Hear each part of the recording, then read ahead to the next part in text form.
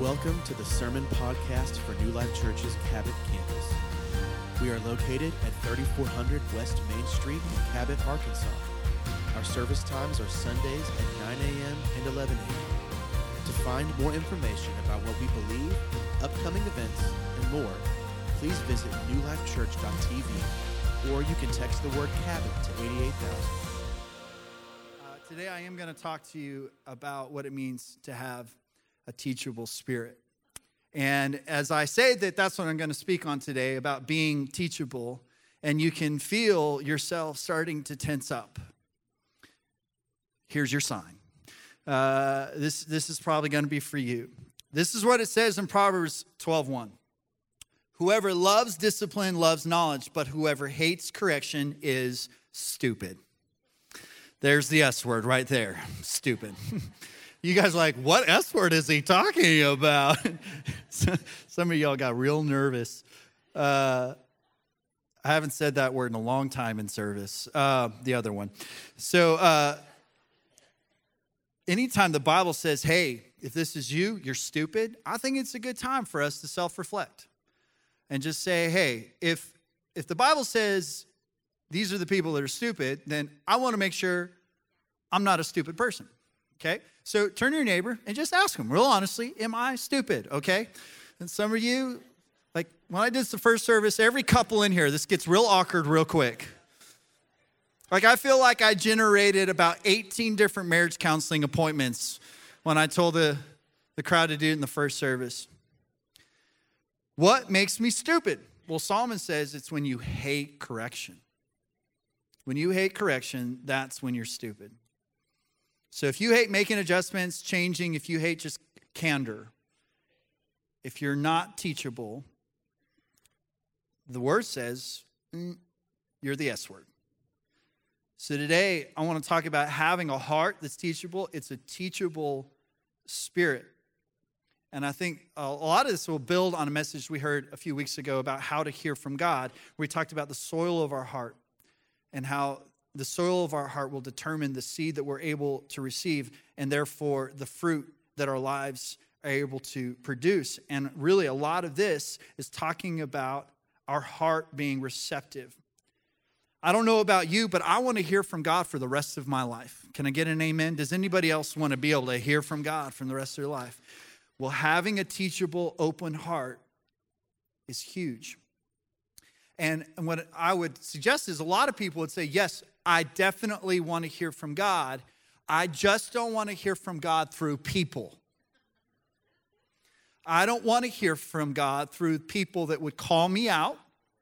I don't want to hear from God from people who would tell me I'm wrong. Yes, God, speak to me. Just me and you, though. And the problem is God uses people. God uses people that aren't even godly people sometimes to teach us. In the Bible, God used a donkey to speak to someone. Okay, so we have to be open to a lot of different ways, including the donkeys in our life.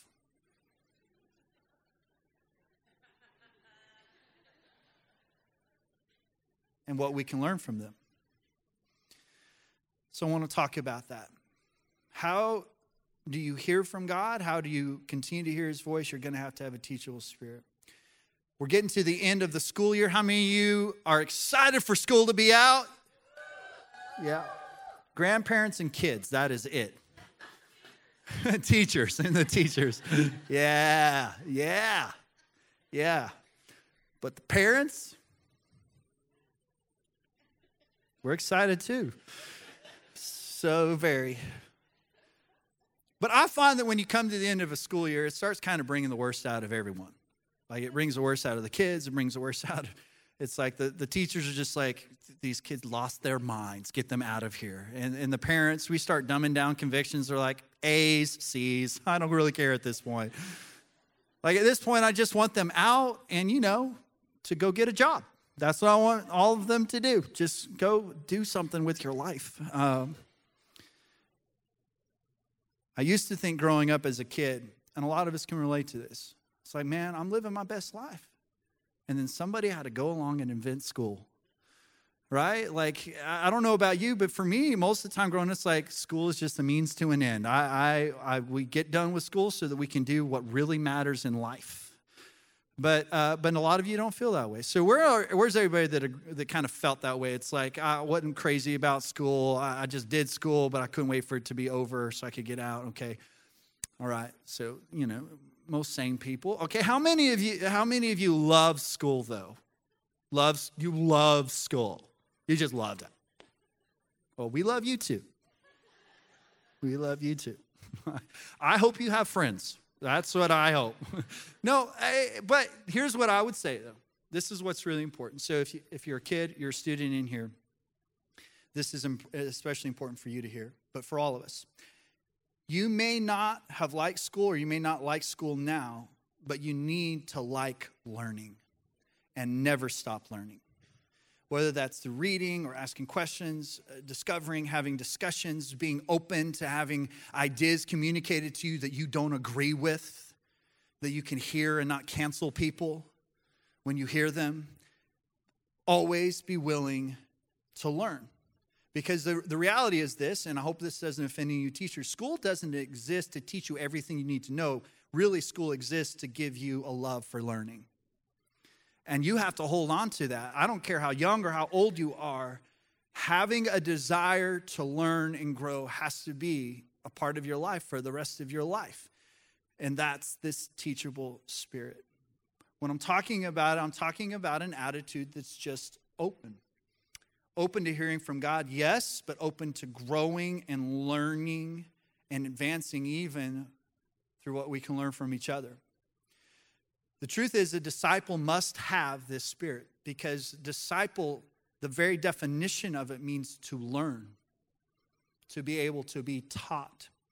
So if we're going to be a church, and we are, that has a genuine desire to be an environment and a culture and a part of the body of Christ that is focused on discipleship and making fully devoted followers of his word and of his character, if we're going to have that, we have to have an open, teachable, receptive spirit.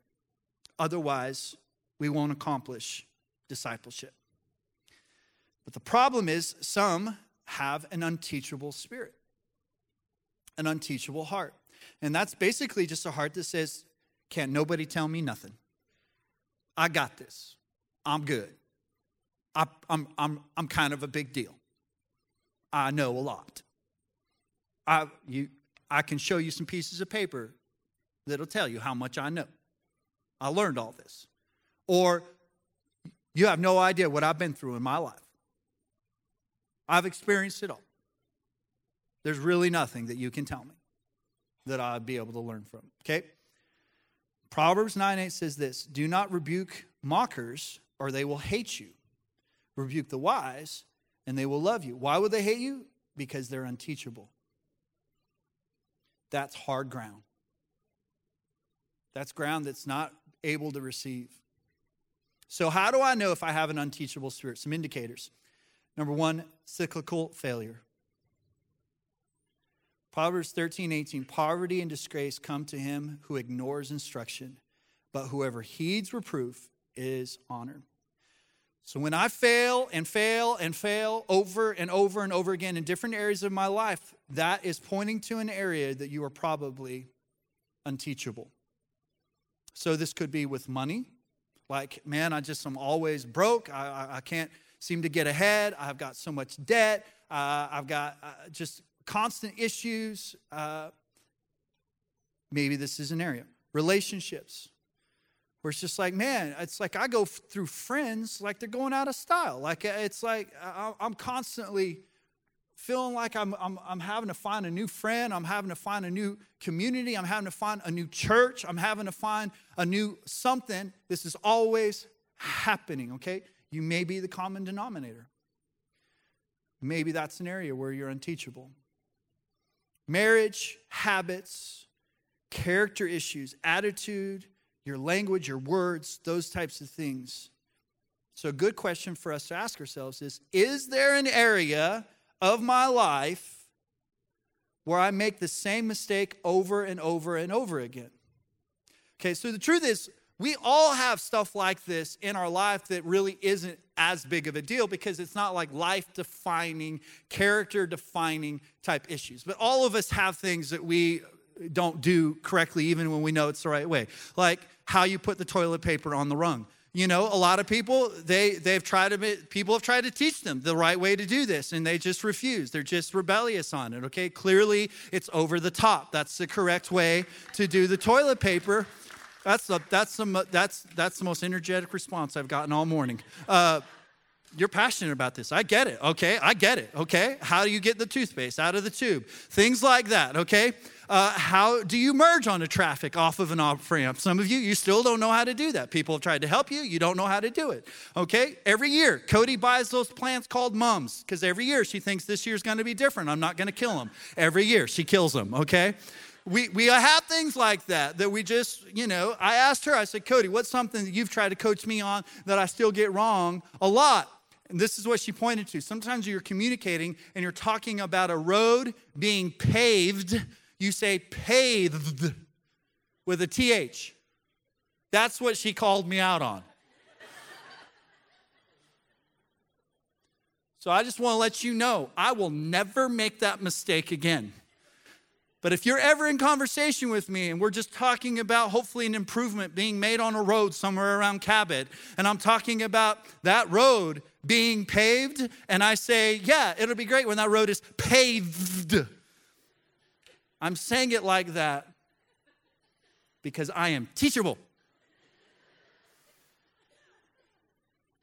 And I will adjust my mistakes. Paved. If you look up the definition of paved, it's not much different, honestly.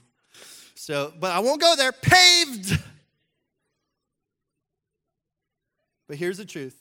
There are some areas of our life that are way more important than buying mums and saying paved. That when we don't get humble and we don't get teachable, they can wind up defining us. The enemy certainly wants them to. And when you fail, because we all do, you either fail forward or you will start a cycle of chronic failure. You fail forward by simply doing this. When you made a mistake, you just simply ask, what did I just learn? Or what can I learn? You will have chronic failure by blaming and making excuses. That won't help you fail forward. Another indicator, an obstinate or quarrelsome attitude.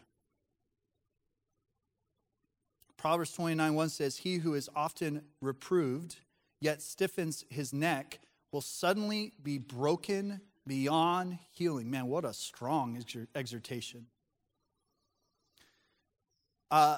If you can't be corrected, you're in a very dangerous zone.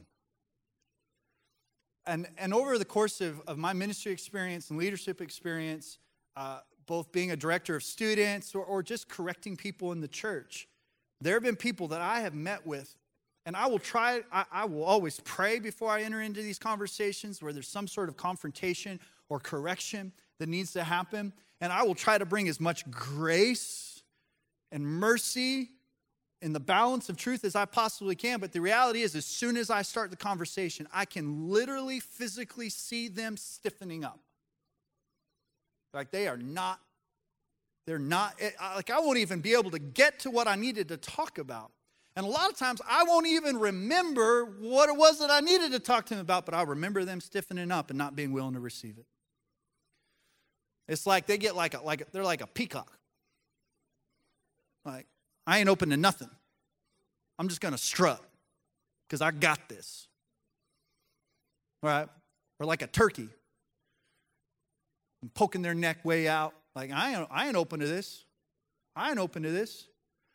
We had a couple turkeys growing up. Well, one turkey, one died. But we were raising these turkeys because, we're settlers.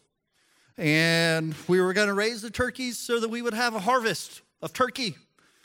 at a meal, and it was just a bad idea from the get-go. But we were raising these turkeys. One of them died. One of them was alive, but he had an issue. Some sort of sickness had taken over one of his eyes, and so he had lost his eye. He only had one eye. He was a one-eyed turkey, and we called him One-Eyed Willie after the Goonies. So there's One-Eyed Willie, and he was mean. I don't know if he was bitter because he only had one eye. I don't know what his issue was, but he hated the kids. And so we had him in the backyard. We had this deck. He would stay off of the deck. He would stay away from the deck. But as soon as you stepped off the deck, he would attack you. Like, he would come after you. And some of you are thinking, big deal, he's a turkey. Have you ever been attacked by a one-eyed turkey? Or even a two-eyed turkey, but especially a one-eyed turkey, it's even scarier when they're coming at you like this, you know.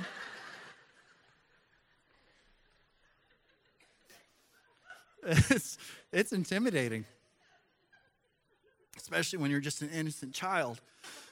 And so my brother and I had the job of feeding the turkey. And I don't know why we didn't move the thing that we fed him with closer to the deck. I think it's because my parents enjoyed watching us trying to navigate across our huge backyard while we're being attacked by a one-eyed turkey. But my brother and I, we'd come up with strategies like, all right, it's your turn to run decoy. So you're going to run that way, and you're going to distract them, and you're going to get clawed a little bit, and you're going to get pecked a little bit. But we got to get our chore done, okay? We'd have a whiteboard, drawn up plays. It's like, okay, here's the deal. You're going to run, all right, a hook and ladder, okay? Just come around, okay? I'll throw the block, okay? And he would just attack us. It made us not want to feed him at all. So the point of all that, there really isn't one. No, the point is this. Some of you are just like that turkey. You bow up and get stiff-necked, and you attack the very people that are trying to bring you something that could produce life in you. The very word that you need that will bring you nourishment, that will actually provide you with the sustenance of life, you're too prideful to even allow them to bring it to you. You attack them because you can't see it. You can't see it. You're missing vision for your life. So if you find yourself in arguments a lot, if you find yourself being defensive about lots of things in your life, there's a really good chance that you have an unteachable spirit. Or you like to turn the tables and make it about somebody else. Somebody tries to bring you something like, oh, but you.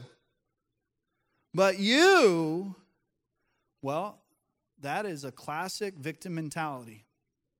And when you can't take personal responsibility and own it, and you just try to flip it on other people, that's an unteachable spirit. Also, isolation in adversity. We all know the first people to do this in the history of the world, because it's right there at the beginning of time. Who were they? Adam and Eve. Adam and Eve, as soon as they faced adversity, as soon as they faced being confronted for a mistake, they isolated and hid. So we know that this is intrinsic in our nature to do this. It says in Proverbs 18:1, whoever isolates himself seeks his own desire.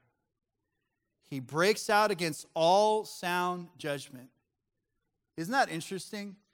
Basically, what it's saying is, when you isolate and are not open to receiving constructive criticism, confrontation, it is one of the most selfish things that you can do. He seeks his own desire. Okay, so here's the thing. We all have different personality types, right? Okay, how many of you are extroverts? How many are extroverts? You like being out and around people? Extroverts, okay? I'd ask who the introverts are, but you won't raise your hand because you're an introvert and you don't want to do anything publicly, so I won't ask you, okay? So I'll just assume most everybody else, you tend towards being an introvert. I would be what I would classify, and some of you can relate to this, I would classify myself as a high-functioning introvert, okay? Because here's the thing. I can be around people. I can be around crowds, and I like it. I love it for a while. But I have what I call a social gas tank. And when I know that I'm going to go be around people, I fill that tank up, okay? And I mean, whether that's praying in the Spirit or just resting, I will get fueled up. So that when I go and I'm going to be around crowds of people, like Sunday morning, I've got a full social tank. But some of y'all affect my gas mileage more than others, right? But eventually,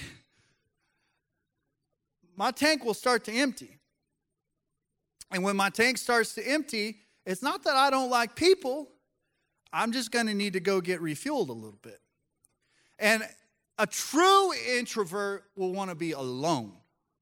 Like, that's how I'm going to refuel. Just give me my book, give me my show, I just want to be alone. That's a true introvert. And I don't even need that. I don't mind being around somebody when I'm refueling, as long as that somebody doesn't keep sucking gas. Like, you can't, just don't be high maintenance. So a lot of us can relate to those things. And it's okay that from time to time you've got to get alone to process things. That's not what I'm saying. What I am saying is some of you, as soon as you feel tension, as soon as you feel difficulty, as soon as you feel like somebody may come and try to talk to you about something that may be difficult, you isolate and hide in a cave because you don't want to face it. And it's passive aggressive because you think it's not hurting anybody. I'm just avoiding confrontation. I'm avoiding it because it's the scariest thing that could ever happen in my life. But the truth is, you're for sure hurting yourself. But you're also disconnecting yourself from effectiveness in the body of Christ. You won't be able to effectively, efficiently fulfill the role and purpose that God has fulfilled or put in you when you isolate to avoid growing, learning. You're going to have somebody that can walk through the fire with you. Our tendency is to not reach out when we're going through difficult things, but those are the exact times that we should reach out to someone, and especially when we've messed up. The enemy is the one that convinces us to isolate when we've messed up. That'll always be the devil's plan. God says, no, confess to me, I'll forgive you. Then confess to some people so you can be healed. That's God's plan. That's why life groups, serve groups, biblical community is so important. Because you're going to need some brothers or sisters in Christ that you can laugh with, cry with, learn with, go through death, and go through life with. So how do you cultivate a teachable spirit? First, you got to know the word and live it. Know the word and live it. Okay? Know all of it? No. Just keep learning. Keep growing. James 1:21, in humility receive the word implanted, which is able to save your souls. Nothing has more power to change your life than this. Reading the word of God and then putting it into practice. There's a qualifier there because there may be people that know a lot of the word, but when they fail to plant or to implement it, when they fail to actually put it into practice, there's a big difference between knowledge and wisdom. And I know people with a lot of knowledge that are still stupid. because they don't apply. Because wisdom is knowledge applied. It's put into practice.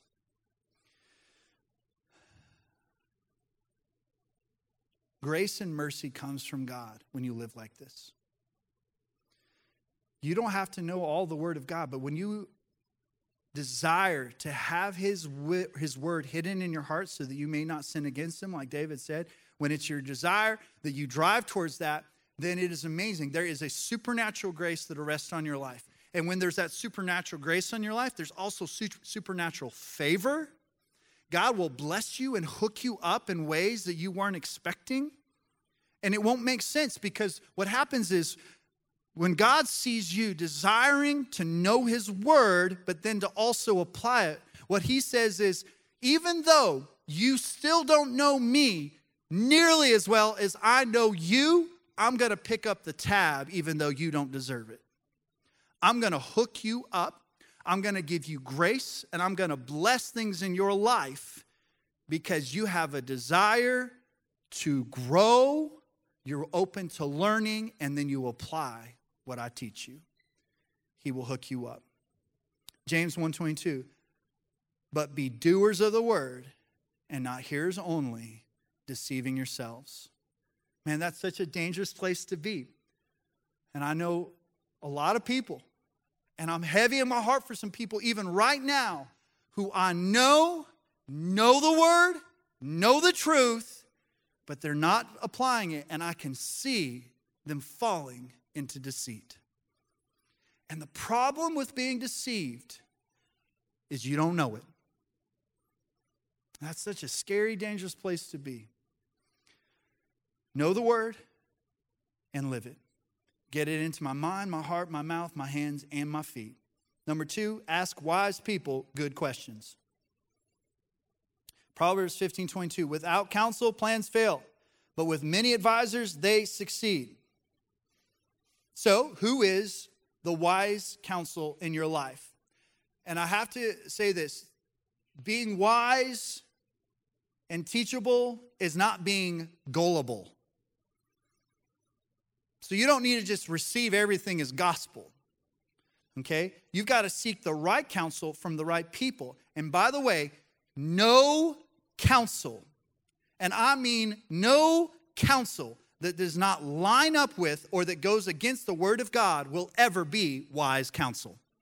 I don't care how cool it sounds, how nice it sounds, how loving it sounds.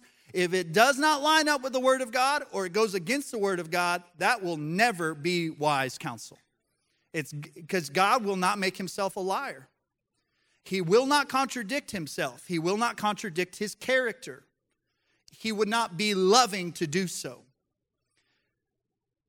Watch out for the people who will tell you what you want to hear. You will always find misery that loves company. You got to find people that will tell you some stuff you don't want to hear. And I don't listen to everyone about everything because people are wise in certain areas of their lives. Meaning I have people in my life that I will seek wisdom and counsel for depending on the subject, because I can look at their life and say, I believe they have the moral authority and the experience, and I can see the fruit that proves that they have strength in this area. So I have different people that I talk to about the word and getting counsel about that. I have other people I talk to about money because I can see they are good and wise with money. I will have other people I will talk to about relationships and raising kids. I have different people for different subjects of my life. Because what I typically can see is those people failed in those areas and they failed forward and they learned. And now they've got a testimony, and it's good for me to lean on the testimony of other people. It is a shame when we are only learning from our own mistakes. I don't know about you. I don't have the time, the money, or the energy to only learn from my mistakes. God puts people around me with a testimony so I can learn from their mistakes, and they can help me get stronger in different areas of my life. And I think it's important that you ask those people good questions. Good questions. Seeking help isn't weakness. It's wisdom. Also, be open to correction. be open to correction. We need to give people permission to call things out in our life. Okay? But I want to just go down that a little bit. What I've noticed is there are a lot of people that will say, hey, I want you to hold me accountable. And they think as soon as they ask somebody to hold them accountable, that now they're off the hook. Like, well, I asked you to hold me accountable, and you did it, and now my marriage is in trouble. Now I'm broke again. Now I'm drinking again. Now I'm addicted to this substance again. I asked you to hold me accountable. No, maturity understands that when you value accountability, you pursue accountability. It means that you go to those people and you open the door and give them permission to ask you the tough questions. But they don't chase you down all the time. Mentorship is the same way. Hey, I want you to mentor me. And then you expect that person to chase you all around the rest of your life mentoring you. No, it means you don't value mentorship yet. When you value mentorship, you pursue it. But that's just the difference between maturity and immaturity. That's the difference between being on the milk and being on the meat. But you've got to be open to it. When you're wrong, admit it, accept it, correct course, and move on. And one of the most important places you can apply this is in your home and with your family. Spouses, you need to give permission to each other to correct and then pursue it. Ask questions. Okay, so yesterday morning, I think it's because we're coming to the end of the school year. Our kids are already thinking summer's here because last week of school, it's not necessarily challenging scholastically, typically speaking. So it's like their minds are already there. I'm out of school, okay? But they forgot, lost their minds, no, we still have chores. We still have responsibilities. We still have a basic responsibility of how we treat each other. So we had a family meeting. And I brought everybody together and I said, okay, we're not gonna do this. Okay? Saturdays are a Sabbath. Saturdays will be a day when we rest and when we recharge and we do all that. But it doesn't mean we're just going to turn in on ourselves and think about everything we want to do for ourselves and nothing else matters and nobody else matters. And so the way I approached this, because there was a couple members of our family, and I'll just say Cody's not one of them, just to throw that out there, but there's a couple members of our family where they continue to struggle with certain things. But they don't see that they're the common denominator. They don't want to admit that everyone in the family sees the issue.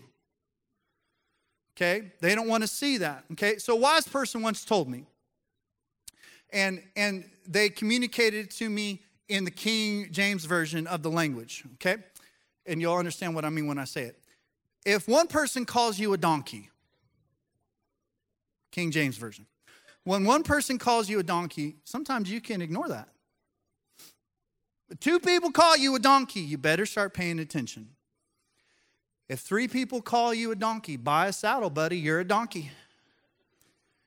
But sometimes it's hard for people to see. It's like, hey, if multiple people are seeing the same thing, you need to pay attention. Okay, so I was trying to bring that to the attention of a couple members of our family. The way I did is I said this. We're going to sit down. We're going to have a family meeting. What we're going to do is we're going to go around. We're going to go to each person. We're going to say one thing that we appreciate about them and one thing that they need to work on. And so the cool thing was, for the most part, everybody had something unique and different that they appreciated. But there was a common theme about the thing that that person needed to work on. And guess what? I wasn't exempt. Every person in my family said something they appreciate about me and something I need to work on. And you know what I said when they told me? I received that. I received that. I can learn from that. Some of you are raising kids that are unteachable because they're not being modeled what it looks like to be teachable by their parents. And one of the best places you can model being teachable is not always having to insist and stand on the authority and the title that God's given you and insist on getting down on their level, looking them in the eye and admitting when you made a mistake, showing that you can be teachable. You'll raise kids that are a lot more teachable if you can do that. So I've heard. Trying to learn. Number 4, be refreshed in his presence daily. Real quickly, this will feel a little bit like Sunday school, but I want to dive into this portion of Scripture real quick. 1 Chronicles chapter 15 talks about it, but it's first, the story is first mentioned in 2 Samuel chapter 6. And the Ark of the Covenant, which is where the manifested presence of God existed in the Old Testament. God would manifest in different places, but for the most part, his presence was in and around and manifested through this physical representation called the ark. And the ark had been displaced in a people group called the Philistines, this pagan group, but they had been defeated, and they're getting ready to bring the ark back to Jerusalem. But either because they had forgotten or because their hearts had gotten hardened, they forgot that God had given them the appropriate procedure of how to move and transport the presence of God, okay? And so instead of doing that, they put the ark in the back of a wagon and tried to bring it back to Jerusalem. And at one point, the wagon started to tip. The ark was starting to tip out. And the guy that was driving the wagon reached out to stop the ark from falling over. God struck him dead because he was not supposed to. That wasn't the proper way for him to deal with it. I kind of feel bad for the dude. It's like, hey, you're driving the wagon today. Sounds great. He had no idea what was going to happen to him. But at this point, they're treating the presence of God like a broken down Prius on 167. And they're missing the whole thing. And so David's like, okay, we've got to get our hearts right, and we've got to get ourselves right practically of how we're going to bring the presence of God. In the meantime, we need a place to put the Ark of the Covenant, the presence of God. We've got to put it with the right person in the right place. And this guy named Obed-Edom, his name came up. And that's where they decided, while we are preparing to bring the presence of God, the Ark of the Covenant, back to Jerusalem, we're going to put it in this guy's house. It was there for 90 days, 3 months. And the word says that while it was there, everything in his home, everything in his family was blessed. He was prosperous. The presence of God was there. Okay? But what's interesting thing is the story doesn't end there. Because as you look in 1 Chronicles chapter 15, starting around verse 18, you start seeing this name pop up over and over and over again, Obed-Edom. So when King David came to pick up the ark to bring it back to Jerusalem, all of a sudden you start seeing his name pop up. So one of the first places is they were needing some gatekeepers, okay? These are like door greeters at our church. We need some gatekeepers, and they listed a bunch of names. And I was going to read them, but I can't pronounce them, so I decided to skip over it. But Obed-Edom was in that group of names, okay? He says, I'll be a part of this. I want to come and be a part of greeting, of being a gatekeeper, okay? But then they needed some musicians, some people that are going to lead worship. And Obed-Edom's like, I'll do that. I want to do that. But the gatekeeper to the worship leader was bringing him even closer to the presence of God. And then it says, hey, we need someone that can be a doorkeeper. These are the people that stood directly outside of the room where the Ark of the Covenant would be kept, like the security team. And he knew, man, that gets me even closer to the presence of God. You see, when the presence of God left his house, he could have made the decision, you know what? I've had a good time. I'm just going to keep living on what God's presence used to do, and I'm going to stay there. Or he can say, no, with everything I have, I'm going to pursue the presence of God and what he is doing now. And I want to be right in the middle of it, as close as I can be. That's a teachable spirit. And what difference did it make? Well, as you read in Chronicles, you read 64 descendants of Obed-Edom who were in and around the house of God. One of the strongest legacies in all of the Chronicles in the Old Testament was this family, because he said, I want to be close to the presence of God. He wanted something fresh, not living on something stale. And he passed on that teachable spirit, a desire to pursue God for generations. And the truth is, you can live off of what God did yesterday, or you can pursue what he's doing right now. And that's one of the greatest ways that you demonstrate a teachable spirit, a teachable heart. That's the desire that God has for you. That is certainly the desire that we have for you as your church. You hunger and thirst for the presence of God.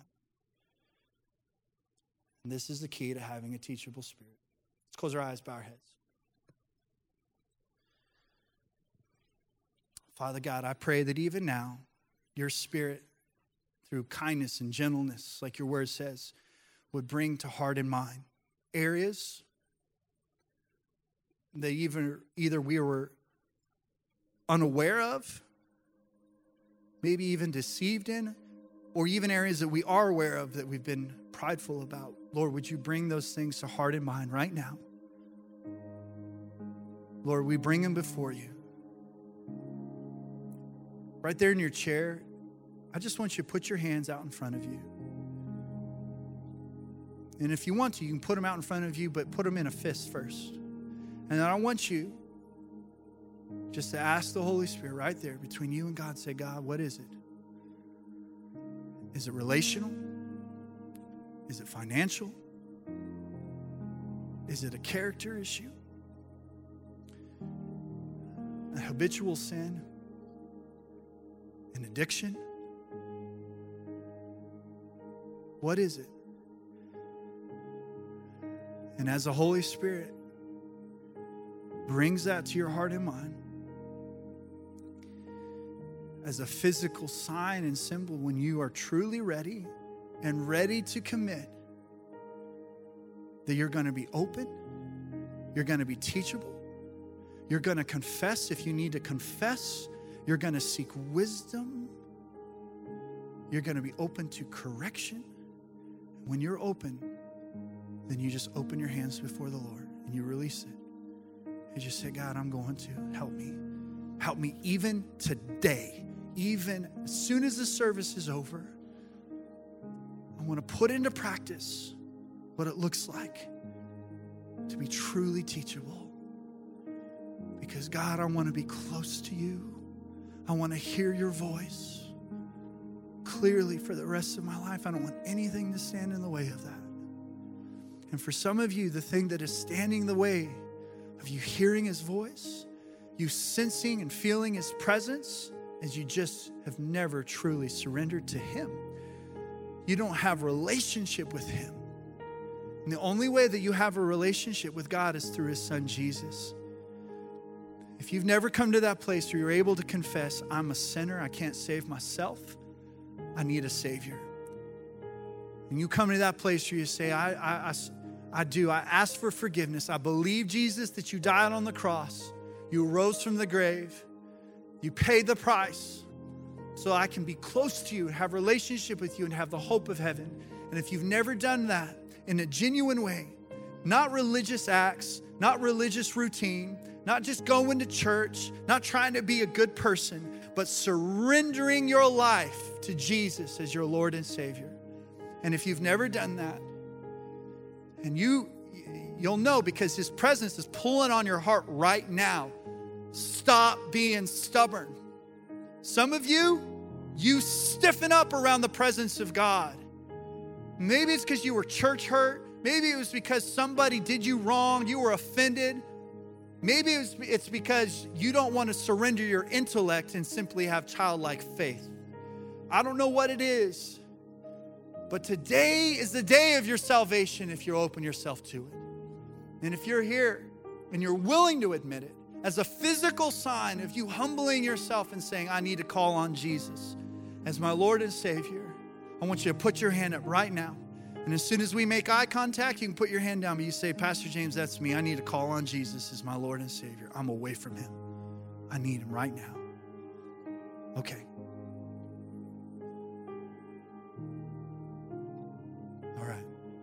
Father God, I thank you so much for your goodness, your faithfulness, your grace. I thank you for every person that raised their hand and anybody who didn't that knows they should have. God, I thank you. You see the position of their heart. And I pray, God, that where there is that humility, where is that longing and desire, that you are faithful to meet with them. And if you need to, you just say this. You say, Jesus, I need you. I'm a sinner. I can't save myself. I believe you died on the cross for my sin. I ask for your forgiveness right now. I believe you rose from the grave. You defeated my sin. You defeated death so that I can live a life and life to the full, so that I can have the hope of heaven. But I want to fulfill my purpose in you now. So I make you Lord. I choose that you call the shots. Father, I thank you for every person that just did that. God, if we're going to be fully devoted followers of you, if we're going to be people that can call ourselves Christians, Christ-like, if we're going to be a people that call ourselves disciples, we know we have to be teachable. We have to be humble. Thank you, Holy Spirit, for your grace, your faithfulness to cultivate the soil of our hearts, to help us to see where we've hardened so we don't miss anything. We know you love us. We know your best is the best. We thank you for it in Jesus' name.